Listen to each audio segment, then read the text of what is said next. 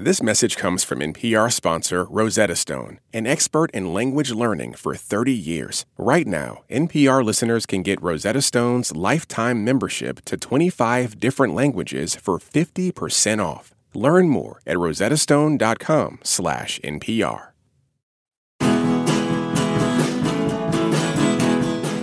The Netflix series Ginny and Georgia is about a young single mom, her teenage daughter, and their efforts to create a life for themselves after the death of the mom's wealthy husband.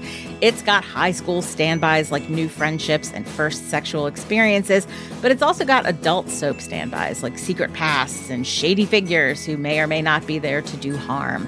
To say it has a lot going on is a wild understatement.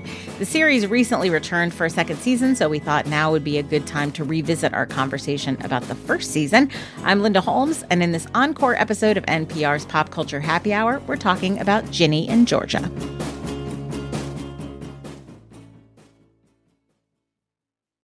Support for NPR and the following message come from Rosetta Stone, the perfect app to achieve your language learning goals no matter how busy your schedule gets. It's designed to maximize study time with immersive 10-minute lessons and audio practice for your commute. Plus, tailor your learning plan for specific objectives like travel. Get Rosetta Stone's lifetime membership for 50% off and unlimited access to 25 language courses. Learn more at rosettastone.com/NPR. Welcome back. Joining us from her home in Brooklyn is Daisy Rosario. She's an executive producer at Stitcher with the show Celebrity Book Club with Chelsea Devantez. It's in its first season right now. Hello, Daisy. Welcome back. Hey, Linda. Thanks for having me. Of course. And joining us for the very first time, we are delighted to have writer and editor Ella Cerrone. Welcome to the show, Ella. Thank you so much for having me. Hi. Absolutely. We are delighted. So Ginny and Georgia, it's 10 episodes. It's from creator Sarah Lampert. It was compared to Gilmore Girls a lot when they started to promote it because of the young mom of the teenage daughter idea. Brianne Howie plays the mom. Georgia Antonia Gentry plays Ginny, the daughter. There's also a little brother whose name is Austin. He's basically the little brother. At any rate, Georgia is white, but Ginny's dad is black. So one thing the show spends some time with is Ginny's biracial identity. It also takes her through relationships with a couple of different boys, including both the bad boy next door who climbs in through the window and the nice, popular boy at school who gets along with people's parents. Ginny also makes a bunch of new friends at the new school where she starts after the rich husband of her mom dies. Georgia, meanwhile, to shift gears completely, has some trauma in her past that the show posits is part of the reason she's resourceful, shall we say, to the point of being manipulative. She gets a job working for a cute mayoral candidate played by Scott Porter. You may know him as Jason Street on Friday Night Lights. And before long, her upbeat future is being threatened by secrets from her past. If this sounds like multiple shows mushed together into one show, then you are absolutely understanding the basics of Ginny and Georgia. Daisy, I want to ask you, how did you react to this? Oh, man. I mean, I have to admit, like, if it wasn't that I knew I was going to come on Pop Culture Happy Hour to talk about it, I don't think I would have made it all the way through the first episode. Mm-hmm. But I kept going. And then I don't know that it got better as much as I got more comfortable with the weirdness of all of it. Mm-hmm. And I did really grow to like some of the surrounding characters more and found myself rooting for them. And I think once I had people that I was rooting for, then I found that kind of up and down ride of it and that constant swap between tones to be a lot more tolerable. Yeah. You know, I'm one of those people who does feel like the worst thing that you can be is boring. Mm-hmm. It's definitely not boring, but I didn't feel confident that it knew what it was going for until it kind of just let itself be what it seemed like it wanted to be. Mm-hmm. But that's how it felt. Did you have a preference as between the high school stuff and the sort of scandalous mom stuff? Yes, I did. I mean, at least at the start, they just felt so wildly disconnected, especially tonally. Just felt like I was switching through two different shows all the time. And I'm somebody, just to go back to the Gilmore Girls reference, because it was very clear that that was also part of the marketing. Mm-hmm. So I have had the pleasure of talking to you before about how much I love Gilmore Girls and related to it because I grew up like the only child of a young single mom who was also very pretty. I don't think you can leave that part out of that equation. But going into this, like their dynamic was weird. I definitely was into Ginny's storyline and was kind of like, what is this late night soap that I'm wandering into with Georgia? And then I felt like some of the tone at least started, they started maybe understanding a little bit how to incorporate more of that into each side. But I don't think that that's necessarily a line that they like really learned how to walk. I just was like, okay, I'm with you now. Yeah. Ella, a lot of show. Yeah. Just so much show. And I think this is also something that I don't know if frustrated is really the right word for this, but have definitely experienced with a lot of Netflix programming, is that so many of their Netflix originals are just so much show. And with Netflix, just given that the platform, just goes on to the next episode, you want to binge it. And at some point, you get fatigued from a 10-plus hour experience, as this could be. There's an argument to be made that there is something for everybody. There is definitely characters that somebody will get invested in, but because there's something for everybody, I didn't know who the show was for. A line that I kept on thinking about was actually maybe the one good thing Mark Brandanowitz gave us in Parks and Rec is the definition of a camel. A horse designed by committee. And that's what a lot of this felt like. It felt very much like a committee kind of show. Yeah. Which isn't necessarily a bad thing. I just didn't really feel like I understood where we were, what it was trying to do at certain points. Yeah, I reviewed this show for NPR, so I've sort of been heard about this a little bit. But, my explanation of that was that it was like looking at like the front of a car welded to the back of a boat, but like confidently, right? Not incompetently in the sense that like they didn't know whether they wanted to make a car or a boat. It was more just like, you know what? I'm going to take half a car and half a boat, and they're going to be a thing. And I think, Netflix, and I am far from the first person to mention this, but Netflix in particular is so driven by what's going to appeal to people based on algorithms. So when you have a show like this, you can not only recommend it to and sell it to the people who were watching Gilmore Girls or have watched Gilmore Girls, but you can also sort of push it to the people who watch the shows that seem like they're precursors to the adult part, which would be like the Shonda Rhimes and high-octane adult soapy stuff. So it does feel to me a little bit like a jumble. I think, Ella, I think you fastened on a comparison that I also liked that they made in the review of this at Vulture, which was that it was the Guy Fieri's trash can nachos of television, just because it was a whole pile of stuff, which maybe all of it is things you like, but it feels a little overwhelming as all one thing. And there's a time and place for trash can nachos, just as there's a time and a place for Cheesecake Factory's just endless menu, which in and of itself is a feat. But at a certain point, and maybe I'm saying this just because I'm lactose intolerant, but like at a certain point during the trash can nachos, you're going to get a stomach ache.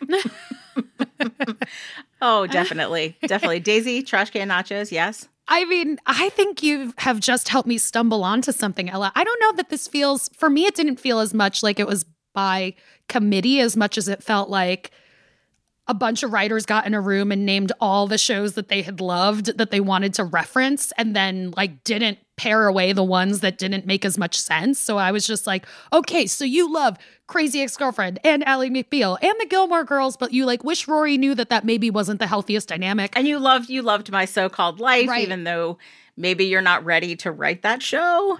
And I think when you try to take on a lot, inevitably, that is also a recipe for making errors, for making sort of unforced errors when you're trying to do so much stuff and you're trying to kind of, especially when you're trying to do that super quick pop culture referencey Gilmore Girls dialogue. They got called out by Taylor Swift for a joke about going through men like Taylor Swift. She did not appreciate it. She told them on Twitter she did not. For me, the stuff that has been the most interesting to watch is the unfolding of like, clearly they really wanted to show Ginny kind of reckoning with the idea of being biracial, right? They talk about it. She knows kind of one black girl at school who really only talks to her about being the black girl she knows at school. And there's a fight she has with her boyfriend who is half Taiwanese. And they sort of both feel in this moment, I think, like the racism that they experience is being kind of ignored by the other person. And to me, it's kind of an agonizing fight because it's teenagers saying the worst thing they can think of.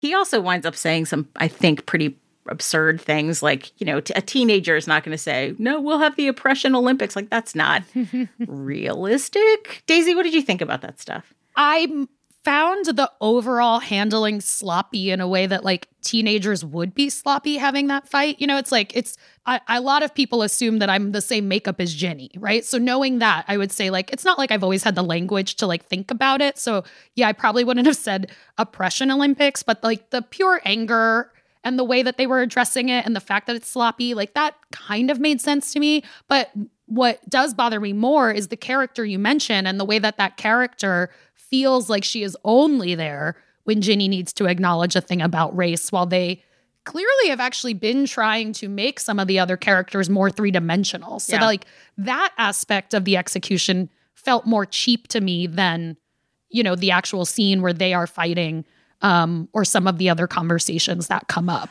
So much of the show also veers so chaotically between being very, very well informed and then being really just unsure about how to describe things. One of our first intros to the idea that Ginny is informed about some things is when she takes her English teacher to task for only having white men on his syllabus. Another thing that was really notable too is Georgia, the mom, tries to do her best to raise a biracial daughter. She tells her daughter, don't let people touch your hair. There is a really, really cringy scene where that happens. But then in the next episode or so, she dresses up as Scarlett O'Hara for Halloween. And I was just like, what are you doing? Yes. And I think, too, one of the things I thought was interesting about the scene where she's fighting with the boyfriend is that what occurred to me when I was watching that scene is like, this is a fight that these kids might have if both of them, as you see in this show, have grown up around a lot of white people and have not necessarily had those conversations with, for Ginny, with her father's family, which is Black, she doesn't really have a relationship with them. And, the boyfriend talks about how he certainly is close with his dad, who is the parent who's Taiwanese, but they both strike me as kids who have grown up, in white communities. And so I thought that part of it was interesting. But again, it's 10 hours long, and they're also trying to do multiple, like, old sketchy deaths and old trauma. And one of Ginny's friends, who I really like, she has a new girlfriend and is interested in all of that and how that's going to develop. And Ginny has a pattern of self-harm. And there is so much they're trying to get their arms around in this show that everything, I think, gets a little bit shortchanged in the end. I was particularly frustrated by the fact that they would bring up certain traumas for certain characters to give them backstory and then never really go anywhere with it.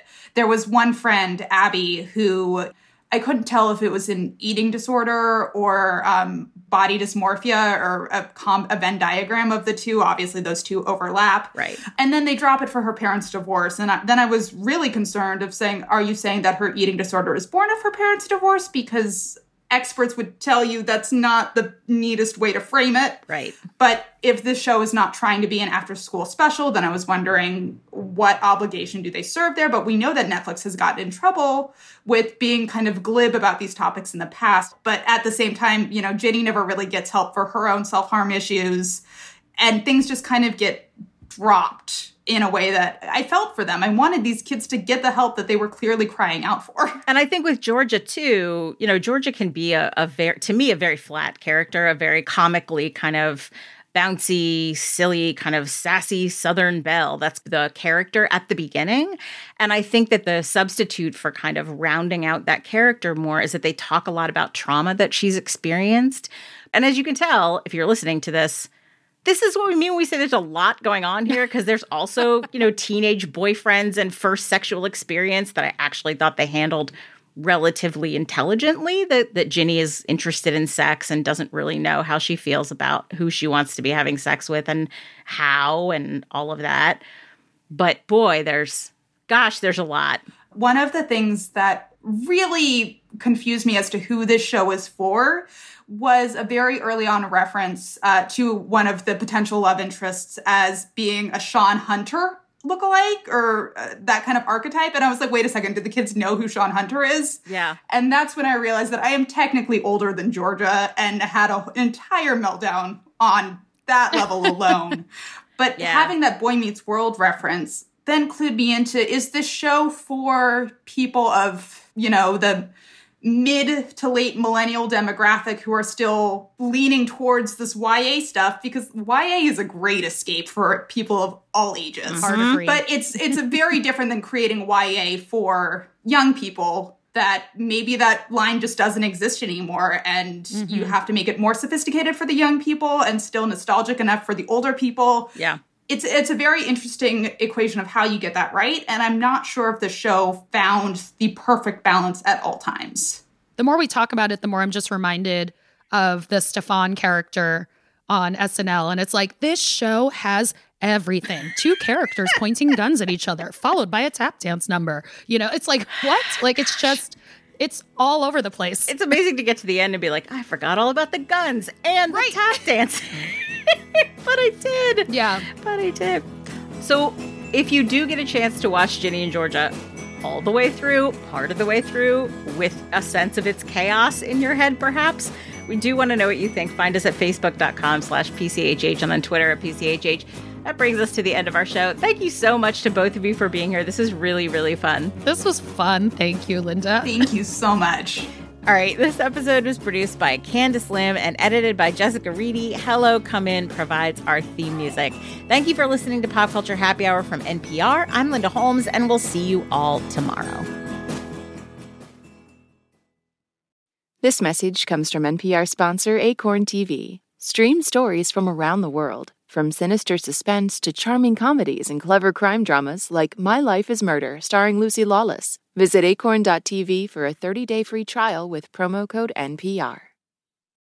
Support for NPR and the following message come from Rosetta Stone, the perfect app to achieve your language learning goals no matter how busy your schedule gets. It's designed to maximize study time with immersive 10-minute lessons and audio practice for your commute. Plus, tailor your learning plan for specific objectives like travel. Get Rosetta Stone's lifetime membership for 50% off and unlimited access to 25 language courses. Learn more at rosettastone.com/NPR. On this week's episode of Wild Card, comedian Bowen Yang says you don't have to feel bad for falling short on mindfulness. I get in my own way by, over-privileging the present. That's so interesting because everyone wants to be in the present. I feel like being present is overrated. I'm Rachel Martin. Join us for NPR's Wild Card podcast, the game where cards control the conversation.